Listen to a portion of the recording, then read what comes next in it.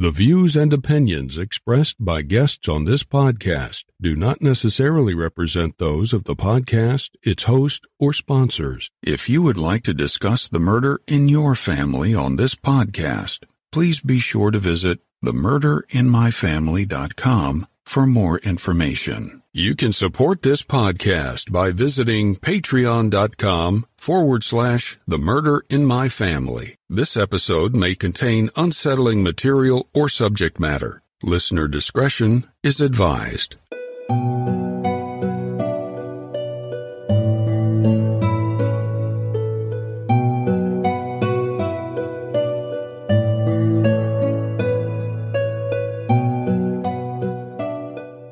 Thank you for joining me for this episode of The Murder in My Family.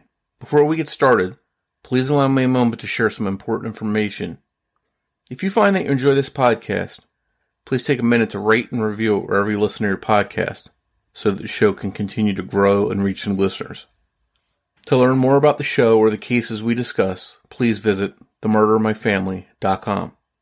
You can also find us on Twitter with the handle @murderinmyfam, or by searching for the Murder in My Family podcast on Facebook. If you'd like to support this show through a Patreon donation, it's always appreciated. And you can do so by visiting patreon.com/the Murder in My Family. Benefits of supporting the show on Patreon include early access to ad-free episodes of the show, plus bonus content not heard in regular episodes. Support may also include thank you cards, stickers, and more. If you prefer to, you can also support the show through a PayPal donation by visiting paypal.me/the Murder in My Family. In each episode, I'll give shout-outs to any new supporters. And thank you to all of the supporters that generously donate and help keep the show growing and improving. You've heard me talk about it in recent episodes, that I'll be at the CrimeCon convention this June, and I hope to see you there as well. I'll be on Podcast Row, so if you're going, stop by and say hi. If you need to register still, visit crimecon.com to complete your registration and purchase badges. And at checkout, use my promo code Criminology19 to save 10% on your standard badge purchase. Again, that promo code is Criminology19. As a special thank you, the next 3 users that use that promo code Criminology19 to purchase their CrimeCon badges, which includes copies of my books about the Zodiac and Golden State Killers, stickers, coffee mugs, and more. And I'll give it to you in person at CrimeCon. So save some money and get some free merch in the process. And just another reminder that before CrimeCon, I'll be in Albany, New York on April 15th and 16th, attending the ISOC convention. That's the American Investigative Society of Cold Cases. I'll be part of a panel alongside Tim and Lance from the Crawl Space and Missing Maura Murray podcast, as well as John Lorden, who hosts Brain Scratch on YouTube, and is also my co-host on 3 Men and a Mystery. If you're in that area, come out and see us. Now that we've got all that stuff out of the way, let's get on with today's case. In mid-December 1985, many of the 230,000 residents in Corpus Christi, Texas, located on the east central side of the state, were getting ready for the approaching Christmas holiday. 2 of those people were 34-year-old Gary Gillette and his 22-year-old wife Stephanie. But they wouldn't live to see Christmas Day. They were murdered in a brutal and shocking attack that horrified the Corpus Christi community. For Gary Gillette, he was on his second marriage. He had 3 daughters from his first marriage, and although things were shaky at first at the end of his divorce, the situation improved between Gary and his ex-wife, and Gary's daughters had come to approve of and really like Stephanie. Gary and Stephanie were married 3 years earlier, when Stephanie was just 19. Gary was a successful businessman, and Stephanie a devoted wife that accompanied Gary to many of his business meetings. Around the same time the couple got married, Gary had opened up a mud-logging consulting business, and by 1985, it seemed to be flourishing. When the happy couple weren't busy building the business, they often went pub hopping together. Gary, nicknamed Double G, enjoyed shooting pool and playing jokes on people. By all accounts, the couple was outgoing and well-liked, and neither had an enemy in the world, or so it seemed. On December 14th, Gary's daughters tried to call his home, but they got a busy signal. They tried again later on, and once again, got the same busy signal. They started to think that maybe the phone had been knocked off the receiver. When they got a busy signal again hours later, they started to feel uneasy. But there was no reason to think anything was wrong at Gary's and Stephanie's rented home at 4826 Sweetbriar Circle. Later, Gary Gillette's daughter Shay went to her father's home with some friends. The home was locked up. Shay looked in through the windows but didn't see anything unusual, but she still felt uneasy, and even thought about breaking into the house through the garage. But then she started thinking if her dad caught her damaging his door to break into the house, he'd be really mad. So at that point, Shay and her friends left. On December 15th, at around 1 p.m., a friend of Gary's and Stephanie's named James Garland Harris, who went by Gary, went to the couple's home looking for them. He claimed to have called them repeatedly, but had gotten the same busy signal that Gary Gillette's daughters had received when they called. When he arrived at the home, he found it secured and locked. There was one car parked out front instead of the normal two. According to Harris, something seemed off to him, and he managed to get into the home. In the couple's master bedroom, he discovered Gary and Stephanie Gillette. Both were obviously dead, and there was blood everywhere. He tried to call police, but the phone wasn't working, so he left the house and went to a nearby phone to call police. Police arrived on the scene a short time later. They went in and checked on the Gillettes and confirmed that they were indeed dead, and apparently had been dead for quite a while. A medical examination of the bodies revealed that the Gillettes had likely been killed in the early morning hours of December 14th, more than 24 hours before Gary Harris called police. Gary Gillette had suffered a massive blow from a hatchet to the back of his head. Stephanie seemed to be the focus of the killer's rage. She had been struck several times in the head and face with a hatchet. She also had been stabbed multiple times. Interestingly, the medical examiner discovered that the stab wounds were post-mortem, meaning that someone had stabbed Stephanie multiple times well after she was dead. The damage to the 22-year-old's face was so bad that she was unrecognizable. As police combed through the home, there were no clues at first. Everything seemed secure and locked down, and in its place. Police theorized that the couple had let their killer or killers into their home. During the investigation, they found that the phone lines had been cut, and in a guest bedroom, stashed under a mattress, they found a bloody hatchet and knife, which turned out to be the murder weapons. One thing that was missing from the home was Gary Gillette's mint-condition 1979 Buick Electra. The car was very distinct with maroon paint and a white top. It was one of Gary Gillette's most prized possessions. As police continued to work the crime scene, Shay Gillette and her mom, Gary's ex-wife, arrived after finally deciding that they needed to see why they hadn't heard from the Gillettes. As they pulled up to the house, Shay jumped from the car and raced towards the yard, which now had police crawling around it and yellow crime scene tape marking it. Police told her that she couldn't go in, and she knew immediately that something was very wrong. As they waited outside for any updates from police, Shay saw a man that she didn't know talking to her mom. As time passed, police brought out body bags, and the realization set in for Shay that her father was dead. As she composed herself, she asked her mom who the man was that she had been talking to. Her mom answered that it was Gary Harris, one of her father's best friends, and the same man who had found the bodies. They didn't know it then, but he would also become the main suspect in the case. On December 17th, 2 days after the Gillette's bodies were found, Gary Gillette's prized Buick Electra was located at 8:10 p.m. in another area of Corpus Christi. When police processed the vehicle, they found a print that grabbed their attention. It belonged to Gary Harris, the same friend of the Gillettes who found their bodies. Harris was a surprising suspect to them. He had been a reserve constable in Nueces County. He had a spotless record, and he was considered friendly, courteous, and reliable. Gary Harris had been close friends with Gary Gillette for years before the murders. And at Gary Gillette's funeral, Gary Harris was one of his pallbearers. When investigators questioned Harris, in addition to admitting to finding the bodies of his friends, he also verified he was the last one to see them in their home before they were killed. Harris maintained his innocence since day one, but police couldn't shake some of the things that seemed to connect him to the murders. They even discovered that Gary Gillette's car was found parked very close to a home where a woman lived that Harris reportedly had a romantic interest in. Before long, Gary Harris found himself arrested for the murders of his friends. He was placed on unpaid leave from the county, and the department had to hire a constable to replace him. Harris was lodged on $200,000 bail, $100,000 for each murder. Gary Harris's attorney tried to have bond reduced for his client, and he had 35 different character reference letters submitted on Harris's behalf from police officers, businessmen, and other respected people from the Corpus Christi area. Harris also was reportedly given and passed a lie detector test during this time. Eventually his bail was reduced and he was freed from jail pending court proceedings. In November 1987, a year and a half after he was initially arrested, Harris was granted a dismissal of his case by the district attorney, who felt that the case against Harris could not be proven beyond a reasonable doubt. Following the dismissal of the case against Harris, he continued to maintain his innocence. He also stated that he would testify in the future if the real killer was ever brought to trial. No other arrests in this case have ever been made, and the question as to why someone would kill Gary and Stephanie Gillette remains unanswered.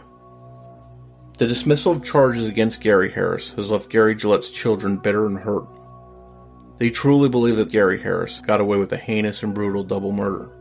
Although I personally can't endorse or refute Gary Gillette's family's beliefs, and I certainly make no accusations against Gary Harris through this podcast, it's clear from my conversation with Gary Gillette's daughter, Shay, Harris was the best suspect. She shared her thoughts about this case and her father with me. That conversation is next, after a word from our sponsor.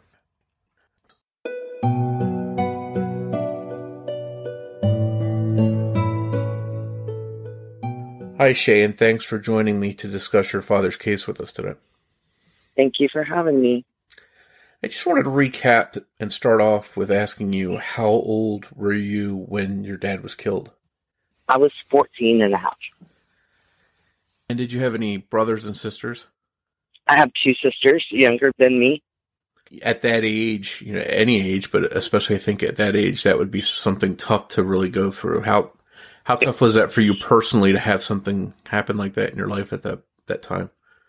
Well, with my mom being a working mom and, depending on my dad for help when she was, working as far as doing his part, taking care of us, and so forth on his days, I basically had to step up and take that role for my mom so she could support us, So it changed my life dramatically.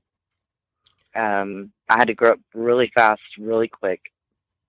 And to, go through a tragedy like that at an impressionable age like that, it's difficult. You're always looking over your shoulder. You don't trust anybody. You lose any kind of faith that you ever had in, people you thought you knew. And it caused me to not want to go to school, not to want to be around anybody. I'm pretty much reclused, for lack of a better word. And I think that's what's common in some of these cases is that sure, it's not only the person who's killed that their life is altered, but it's everyone that's connected to them closely. Correct. Something changes for the worse, and that happened to you, it sounds like. That's correct. I mean, it didn't just alter my life. It altered generations. I mean, after my kids and my kids' kids, my dad always wanted a son. He was never going to have any more kids because he only wanted one woman to have his kids. And so he was never going to have any other kids, but, he would have grandkids and grandsons. And, that would have made his life incredible as well as theirs, knowing him, just being able to know him. And have their grandfather in their lives. Exactly. And, he was a wonderful, a role model. He would have been a great role model for my sons. I think that all of our lives would have been a lot different if this had not have happened. Tell us a little bit about your dad. What kind of person was he? What was he like? He was a hard-working man. He was a self-made man. I mean, my mom's dad used to call him a man's man because that's just the way he was. He started working at the age of 15 when his parents divorced to take care of his mom and his brothers and sister. And he never stopped from that day forward. His father, he after his mom got situated and settled into her own life and was able to, get her kids out and get them settled in their life, he moved to the Corpus area with his dad. I think his dad was in the military, if I'm not mistaken. He passed away when I was young. So, and being that my dad passed away when I was young, I didn't get a lot of information about him, other than I had met him quite a few times, but, it was short visits and whatnot. But my dad moved to Corpus and started working at a shoe store in Corpus, and he met one of my mom's brothers and became friends with him. And my grandfather adored him, thought he was very bright. My grandfather and my dad had the same interests. My grandfather was a petroleum engineer and a geologist. And so my dad started learning a lot about the oil field from my grandfather, and I think he went to school and then got a job, and then a real good job with a mud drilling company. And then he branched out on his own, and he just climbed from there. So he was a hard worker, but he was a very stern person. When it came to his kids, he was very protective, very, very stern, but, taught us respect. He was hilarious. He was a prankster. He loved to joke. He loved to make people laugh. He was a great guy. I mean, he really was. How long were he and your mom married? I want to say 13 years. They divorced when I was in 5th grade, so I was 10. Now, I might be mistaken. I'm not sure when their divorce is final, but I want to say between 11 and 13 years is how long they were married. My mom had me at 16, so soon after my dad met my uncle and became friends, he ended up moving in with my grandparents, and they, for all intents and purposes, they pretty much took guardianship of him, and that's how he met my mom, and they fell in love, and she had me. Wow. And that's how they met, and they got married while she was pregnant with me. And so, but I think their divorce was final in like 82, and I was born in 71. So I'm not real sure. I think maybe 11 years. Was it a tough transition after that divorce? I know, with a lot of people who have gone through divorce, there's a tough transition there. And especially if you're coming into your teenage years, you sort of get that little rebellious stage coming. Did you get to that kind of point where you were angry about their divorce? Well, no, sir, not about their divorce, because they my dad stayed gone a lot, and my mom was by herself, and he was, like I said, he was the man of the house, and his thoughts were that a man should take care of his family and the wife shouldn't work. So without her working and him being gone all the time, she was just lonely. So, and then when he did come home, they would argue about the fact that she never got to see him, and he never really got to spend time with us because his job took him everywhere, and he was on the road. So that it wasn't so much a detriment to me about them getting a divorce. It's after they got a divorce that I started becoming a little rebellious, because, when you hit the teenagers, you want to wear makeup, you want to do this, you want to go to the mall, hang out with your friends, and he was protective to the point where he didn't like that. I always joke and say if he could have put me in a convent, he probably would have, So it sounds like he was a typical dad. I think most yes, of us fathers are the same way. Yes. Exactly. Yeah. And so eventually he gets remarried to Stephanie. She becomes your stepmom, essentially. What was your relationship like with her? How was that transition? Excellent. The first time I ever met her, the anticipation of knowing that he was coming to pick me up or coming to pick us up, and he was bringing her with him, I was angry about leaving the house with another woman in my dad's car. But from the moment we got in the car, it was an instant connection. She was a sweetheart. You know, when my dad couldn't be around for things like Easter or birthday or Christmases because of work, she was right there, you know, picking up the role of my dad. And, you know, making sure that he kept his weekends, even though he might not have been home, we were there for his weekends, you know. She had no problem doing that. This woman would, and I'm going to tell you, she was such a sweetheart. You know, we'd go spend the whole summer over there, and about 15, 20 miles away, they had a public swimming pool in a little town called Flower Bluff. And she would take us over there every single day, drop us off, and pick us up again around 5 or 6 in the afternoon. And she did that every day. And, I mean, you just don't find a lot of stepmoms that take on, at her age, that take on a role of 3, you know, girls that are, you know, hitting their puberty years or teen years or whatever you want to call it, and just pick up like she'd been doing it her entire life, you know. And that's the kind of person she was. She was understanding. We could talk to her about anything, and it would go, you know, if it was something personal and we didn't, you know, want our dad involved or whatever, she would never, ever divulge that information. It's like having a confidant, essentially. Exactly. Yeah. Exactly. I mean, you have to understand, she was only 10 years older than me, you know. Mm. She was 24, my dad was 34. Take us back to the day that you found out that your dad and Stephanie had been killed. Can you walk us through how that day unfolded? Sure. I was at their house the night before they were found, because ultimately he was supposed to pick us up on Friday night, and we were going to do a traditional trim the Christmas tree, decorate it, yada, yada, that kind of thing we did every year.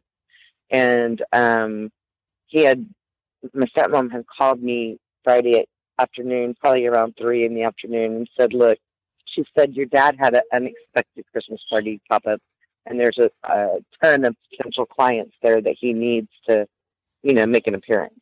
So if it's not too late, we'll pick y'all up tonight, but if not, we'll get y'all in the morning.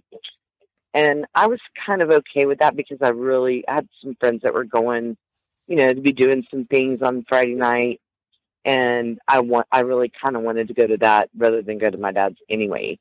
I mean, I was 14 at the time, you know, so going to your dad's when you get to be a teenager is not like, you know, it just kind of slows down more than normal, especially when you're doing things that, you know, he would not approve of. You know, he would never let you do it if you were at his house. So, I kind of took that with stride. Well, my sisters were really disappointed, but, you know, they understood, because it went with his business. It was the life that we were used to.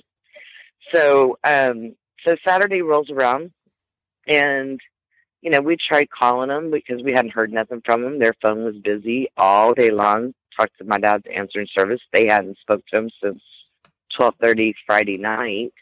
And so we started getting a little concerned. But, you know, it wasn't uncommon for my dad to get called out on a moment's notice and leave. You know, I mean, that's just the nature of the job.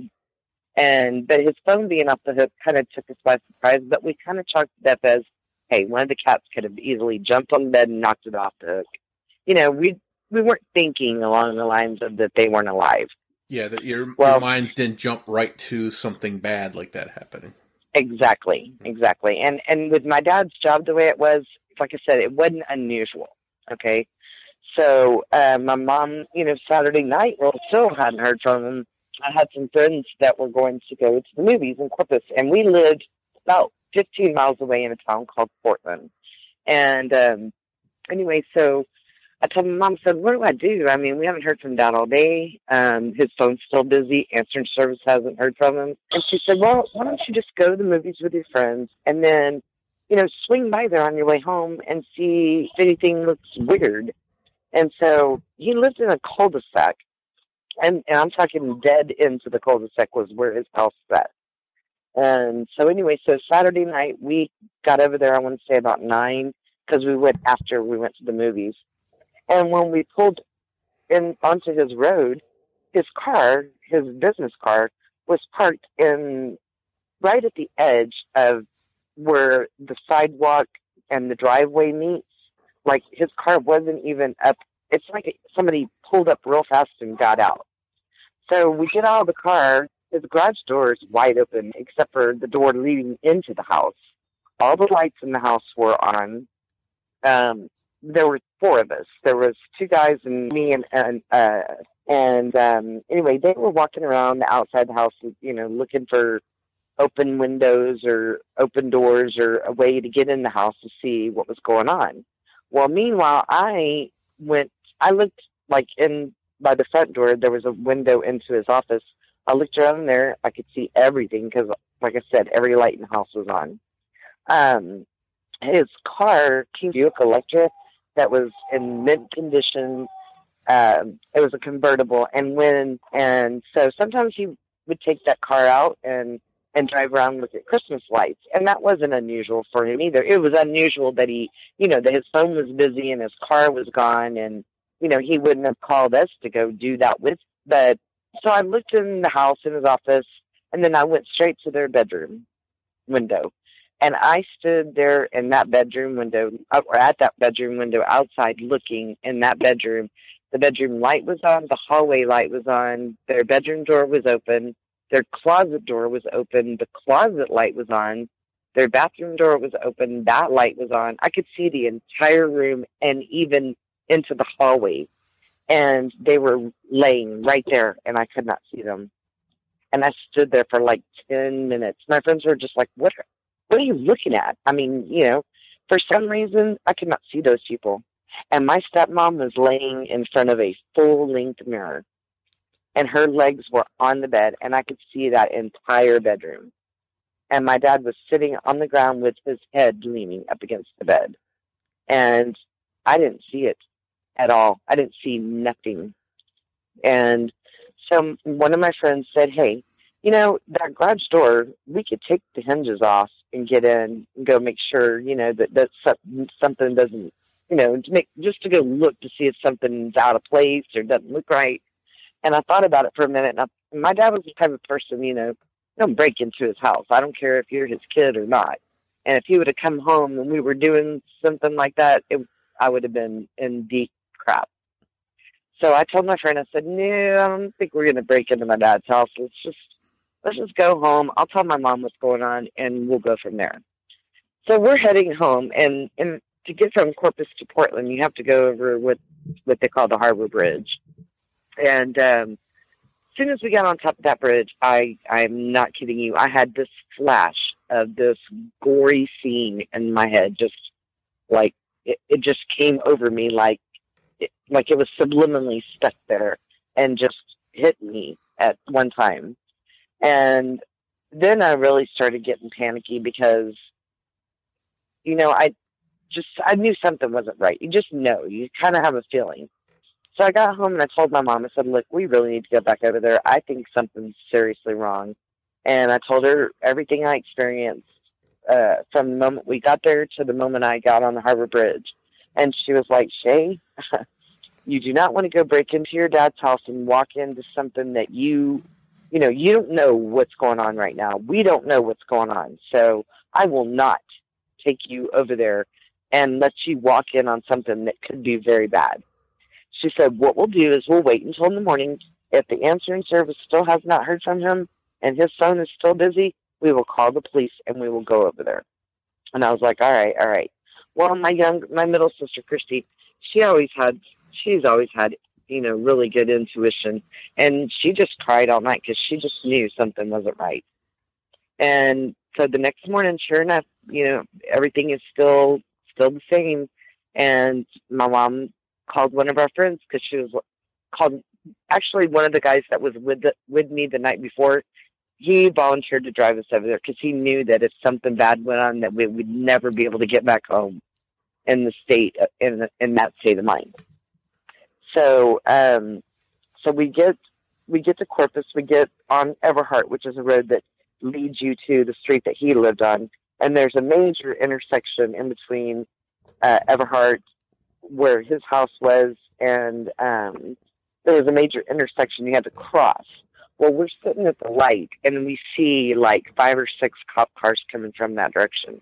And my mom just looked at me, and I was like, I know, this does not look good.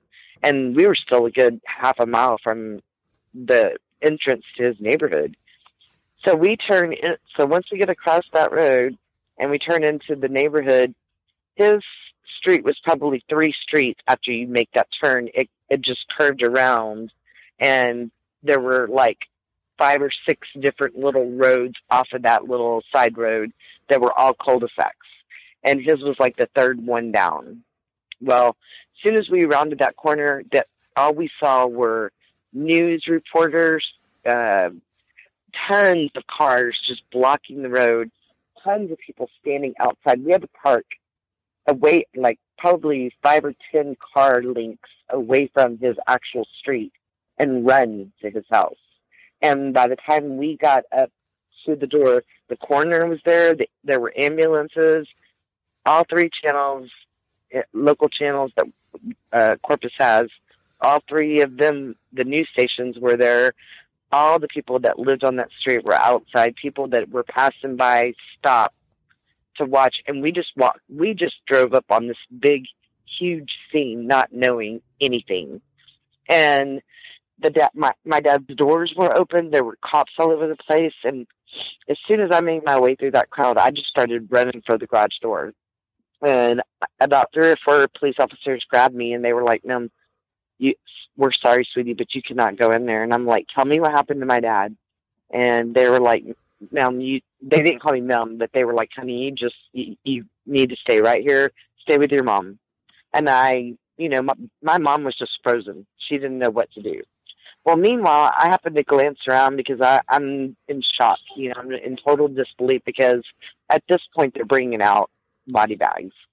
And I'm just sitting there thinking, this is not happening to me. There's no way.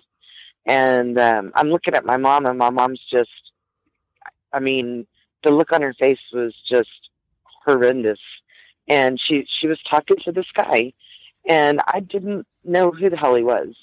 So after, I calmed down a little bit and, just standing there still in disbelief, he had walked away, and I asked my mom, I said, "Who the hell was that guy you were talking to?"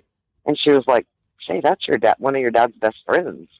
And I looked at her and I said, "I've never seen that man a day in my life." And she said, "Yeah, well, he's the one that called the police and got the police over here."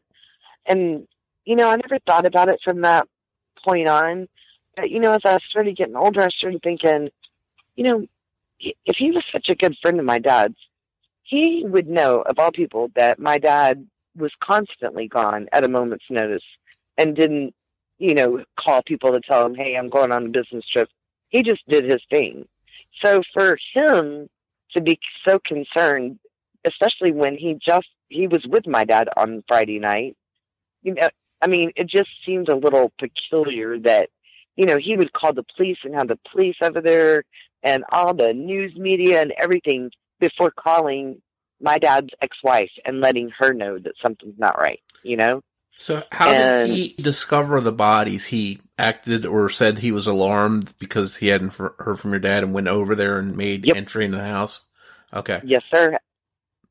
That's exactly what he did. And mind you, he was a constable for Nueces County for a long time. And so every one of my dad's friends, and these are statements that are police records, if anybody could ever get a hold of them, but every one of my dad's friends had a key to his house.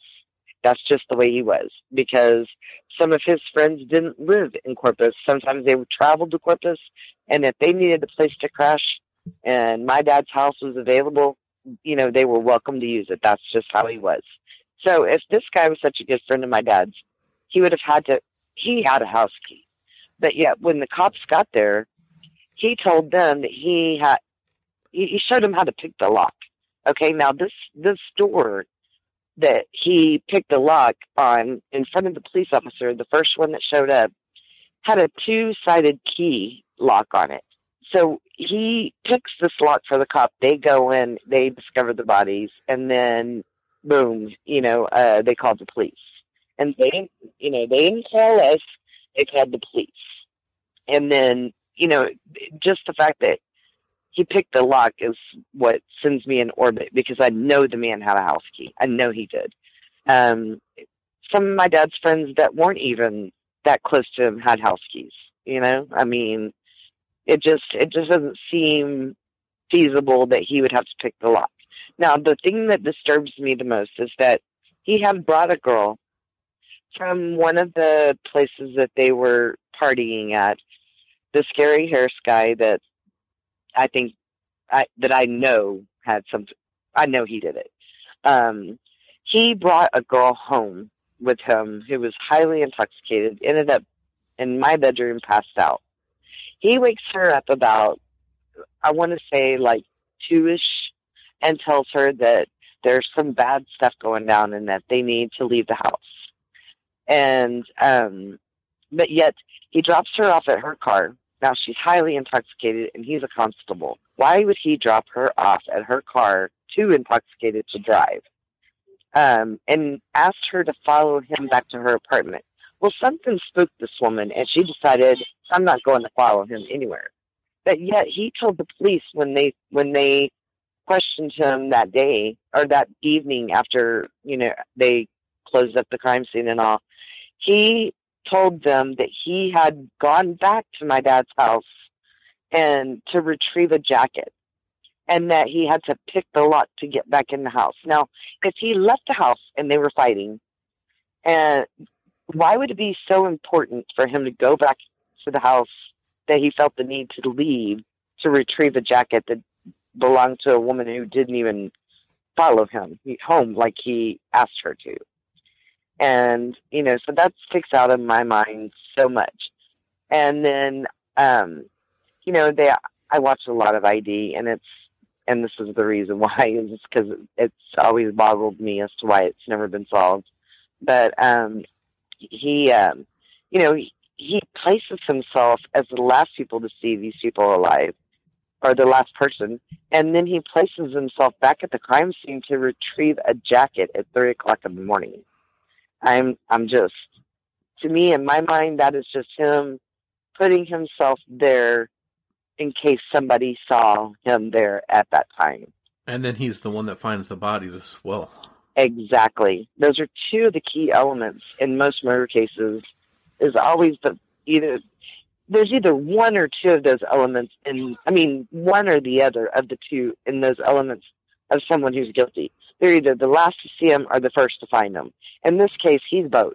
Looking back, just jumping back a little bit, when you had gone to the house and you looked into that window and you didn't see anything, do you think your mind was like protecting you, like blocking that out? Yes, I do. Yes, yeah. I do. The only reason I say that is because I've seen the crime scene photos, and the way they were positioned, there's no way I couldn't have seen them. There's just no way. Their bed was completely low enough to where her legs were bent, and they were like she was doing sit-ups. Her legs were draped over the bed, so her feet were right there, and the lower part of her leg was on the bed. So yeah, I think my mind subliminally. I've always wanted to try hypnosis, just to see if I can remember anything. But I've seen the crime scene photos, and it took me months to get that out of my head. And still, to this day, I still have a very vivid picture of that. But, after years and years and years, you tend to, not forget, but you tend to grow angry about it. And I don't know how it works, but, you get so angry that the hurt still there, but it's more anger, You had mentioned earlier the car. Your dad had a very specific car. Can you say again what kind of car that was and the relevance of that? Because that car was found a short distance away, if I'm not mistaken. Yes, it was. About 2 miles. In fact, it was found in front of a house of a girl that this guy who found my dad, his name's Gary Harris. It was found a couple of doors down from her house. and he was infatuated and obsessed with this woman. In fact, he called the answering service that night after everything was, after my dad and them were probably already deceased. He called and spoke to one of the girls that was working there, because this girl worked for the answering service as well. And that's all he did was talk about her at 3:45 in the morning. I mean, who does that, Yeah.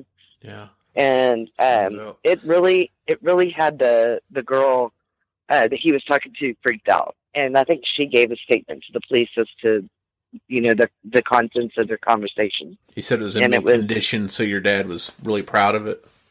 Oh, very proud of it. Him and both his brothers got one, from my grandfather. It was a prize for him. He kept that thing in mint condition. I mean, everything was, completely original, and it was a beautiful car. And it was convertible, and he loved that thing more than life itself, I think. He kept it in the garage covered when, he didn't, and he only took it out every once in a while, take it out for a spin or something. And it just happens to show up near this woman's house who the Exactly. person you suspect was involved exactly has an interest in that woman. We know he's a suspect because he's there, he's placing himself there at all different times. But early on, you told me, too, that is a little bit hurtful that the police looked at you and your mom. Is that correct, as a suspect? That is. Yes, sir. Tell us a little bit about what that's like when the police think for a minute that you might have something to do with your own dad's murder. Well, I mentioned that after this happened, it was hard for me to go to school to do anything. I didn't want to go nowhere. And so I just happened to be home from school one day, and I was literally sick that day. And I got a knock at the door, and I'm in my pajamas. And these guys, I felt like a Men in Black, like I was in Men in Black or something. They not jerked me, but they were like, "You need to come with us right now." And they're doing like 90 miles an hour. It was pouring down raining. And they drove me in my pajamas to the DA's office and just started questioning and grilling me. And I was like, what is this all about? I mean, they were asking things like, where did my dad have his car washed? And just things I didn't find to be very relevant to his case. I didn't find, how his car where it got washed. I didn't find that to be a relevant, question. But, they grilled me like I was a suspect. I mean, they didn't come out and ask me any questions like, did you or your mom have anything to do with this? But that's just the way it felt, like they were looking at us. And, when I was that age, I was like 4'10" and probably 89 pounds soaking wet. So, it was ridiculous. It made me feel like, oh my God, are they serious? They're not looking in any other direction besides my mom or me. And it was scary. And not only that, it was degrading to think that a 14-year-old kid would kill her parents. I mean, that's just, it's not, in today's time, it's heard of all the time, but back then, that was just never heard of, So it was sort of a waste of time to go down that road looking at you and your mom. Yeah. Absolutely. I mean, my mom and my dad were at each other's throats in the beginning of their divorce, but, they eventually got along. My mom and my stepmom got along real well. My mom had absolutely no reason to want my dad dead, So, it just threw me for a loop. I thought, oh my God, if this is the road they're going down, we'll never know, I knew where my mom was both nights that, we were all together. So, and then they were looking into my stepfather, and luckily for him, he was offshore at the time. So there was no way he was involved. They started, questioning some of my dad's friends and way far away from anything that makes sense, Leading them down rabbit holes, essentially. Exactly. Yeah. Exactly. And let's talk a little bit about the brutality of the crimes. I mean, you said you've seen crime scene photos, which I can't even imagine how bad that was for you. But from what I've read, and correct me if I'm wrong, it appears that someone killed them with a hatchet, but then came back later with a knife and stabbed them repeatedly. Is that correct? That's correct. And they were both unclothed. I mean, my dad was in boxers and my stepmom was in underwear. Now, that only tells me that they were asleep. My stepmom, it's theory that they hit my dad in the head while he was asleep, which completely incapacitated him, if it didn't kill him instantly. And then my stepmother awoke, and they beat her so bad. The crime scene photos of her, it looked like she had long hair, like probably down to the middle of her back. And her hair in the crime scene photos was perfectly fanned out around her head, like someone did it on purpose. I mean, I don't know if she just landed like that or what, but her hair was perfectly fanned out, and it looked like you couldn't see a face. Her face looked flush with the carpet. It was black. It looked like a bunch of bananas. Somebody just smashed a bunch of bananas and let them rot. That's how bad it was. Did it seem like most of the rage was focused on her? Yes, it did. Yes, it did. I mean, they beat her so bad she could not have an open casket. And for someone to, we hear all the times of an argument happening and people spur of the moment going crazy and attacking someone, but to leave, or maybe not to leave, maybe to hang out there, but one way or another to come back later on after they're already dead and stab them repeatedly, that's just beyond brutal, and that's just showing a lot of rage and a lot of anger. Exactly. You think they would go off and say, "Oh my God, what have I done?" and cool off and maybe regret it. Instead, they come back and stab the body some more. That's just... Well, he did tell my mom the day they were found, before, I approached my mom about who he was. He told my mom, he said, Stephanie lived longer. The killer heard gurgling noises coming from her.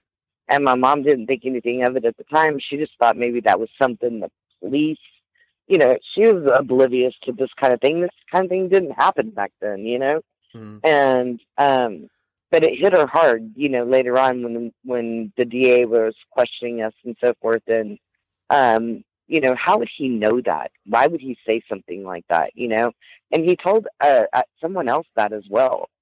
So, that's one of the things that makes me think even more that he did it, is that there's postmortem stab wounds, and, he's making sure that they don't survive, He wants to make sure the job is done.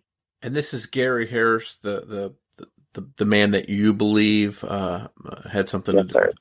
And absolutely, the police focus comes back around to him, and they do wind up suspecting him and arresting and charging him. Is that correct? Sir. Yes, sir. What happens after that? I know he was arrested because a grand jury indicted him. And at the time, now I found this out years later when I was probably about 24 or 25. I had gone to paralegal school, and when I graduated, I did my internship with a private investigator. Her name was Catherine DeYoung, and she was friends with the guy who was the assistant DA at the time of my dad's murder. And she knew all about my dad's case. And she was like, "I'm going to take you over and let you talk to Bill May, because he knows a lot of stuff about this case." And after he got out of office, he called my mom and told my mom he would be more than happy to open up this case for her as a PI for $10,000. And my mom was like, "You were the district attorney, and you want to charge me $10,000 to reopen a case you should have worked for your job? Seriously?" And she was like, "I'm sorry, but that's not going to happen." And so I had gone and talked to him, and I took a tape recorder with me, and I had it in my purse. And he told me he had a theory that this girl, where the house where the car was found, his theory was that she was involved. And he didn't want to try Gary Harris. He wanted to try them both. So he had the charges dropped due to the fact that he had a theory that evidently didn't pan out, and it never was touched again after that. So they essentially let him go, thinking he would build a case against this other woman that was involved. And when he couldn't put that together, they just never visited the charges with him. And exactly. So how frustrating has that been to know that the person you suspect did it and the person that was originally arrested for it has just gone on with their life? It's agony. It's pure agony when I think that he is out there living his life, to the fullest. And, two people that I dearly loved are not able to see life beyond theirs. It's just nothing but agonizing. Where does the case stand now? Is there anything they can do once again as far as arresting him if anything else comes to light? How's that process working? Well, my theory is, and like I said, I'm not a genius or anything, but I mean, to me, this is a no-brainer. He puts himself in the spotlight. He puts himself there. He talked to the answering service at my dad's house. He told the answering service when my dad was still alive. At the same time, right after my dad talked to them and told them that he was home for the night, they were going to turn in, Gary got on the phone because he used the same answering service and told them, "Hey, I'm going to be spending the night over here tonight. So if you need me, you can reach. I'll be here. This is where I'm at." And then, and then he calls again at 3-something in the morning and just chit chats about this girl that works there with one of the ladies that, answers the phones. And, so, I mean, there's just, if the new DAs that we have right now could just see, the case, they could see that there's no window of opportunity for anybody else to be involved. There's just not. I mean, and it's not due to any evidence that they collected. It's due to what this man has said himself. You know what I'm saying? Mm-hmm. I mean, he has splattered himself all over this case. Finding them, being the last to see them, calling the answering service from his house, saying he was staying the night, yet he leaves, his date leaves, only to never return. When they questioned her at the police department, they wanted her to go back to the house and show them, the steps that she remembers following whenever he woke her up to leave the house. And she told them, "No way in hell will I ever step foot in that house." So either she knows something and he has threatened her, or because she up and moved to Florida right away. And she's never been seen or heard from since. I mean, she does still live in Florida. A private investigator has told us that much. But she doesn't want nothing to do with this. She's scared. I mean, something spooked that girl. And, the private investigator we talked to, because he actually was his first year as a detective when this case happened, and he was actually at the crime scene. And he took a statement from Gary Harris. And he said that, Gary basically, he told us that basically someone with law enforcement knowledge had to have had a part in the crime because nothing was taken. Everything was tidied and locked back up. Okay, and that's another thing, too. When he went back to get the jacket, he picks the lock, and then he picks the lock again to lock the door when he leaves. I mean, it just doesn't make any sense that there is anybody else. Somebody would literally have to sit outside and anticipate my dad and my stepmom having a fight and Gary and his date leaving so that they could go in and kill them. You know what I mean? It just seems to me like 12 people that are level-headed could see right through this and see it for what it is. He's He's picking locks multiple times. He's at the scene Exactly. multiple times. It just seems like he's all around that. Absolutely. I'm not saying he didn't have an accomplice, but I'm going to tell you right now, he was involved. He was definitely involved. Now, both of my sisters have run into him since this has happened. And this is when they were much older adults. I mean, my youngest sister saw him in Sam's one day, and she said when she passed by him and he made eye contact, that he stopped dead in his tracks. And she said he turned around and he looked like he saw a ghost. And she walked up to him and asked him, "Why did you kill my dad?" And he told her, "I can't talk to you about that. I know things, but I can't talk to you about that right now." And so it's, I mean, why would he say something like that to her? I mean, I know things, but I can't tell you. I mean, not to mention that he hired one of the best criminal defense attorneys in South Texas. He'll never be that fortunate again. That man is not alive anymore, but he'll never be that fortunate again. So I think if they reopen this case, that first of all, he wouldn't have the funding that he had back then because his parents were alive and they mortgaged their house to get him out of jail. If you go look at his LinkedIn profile, it gives a history of his jobs.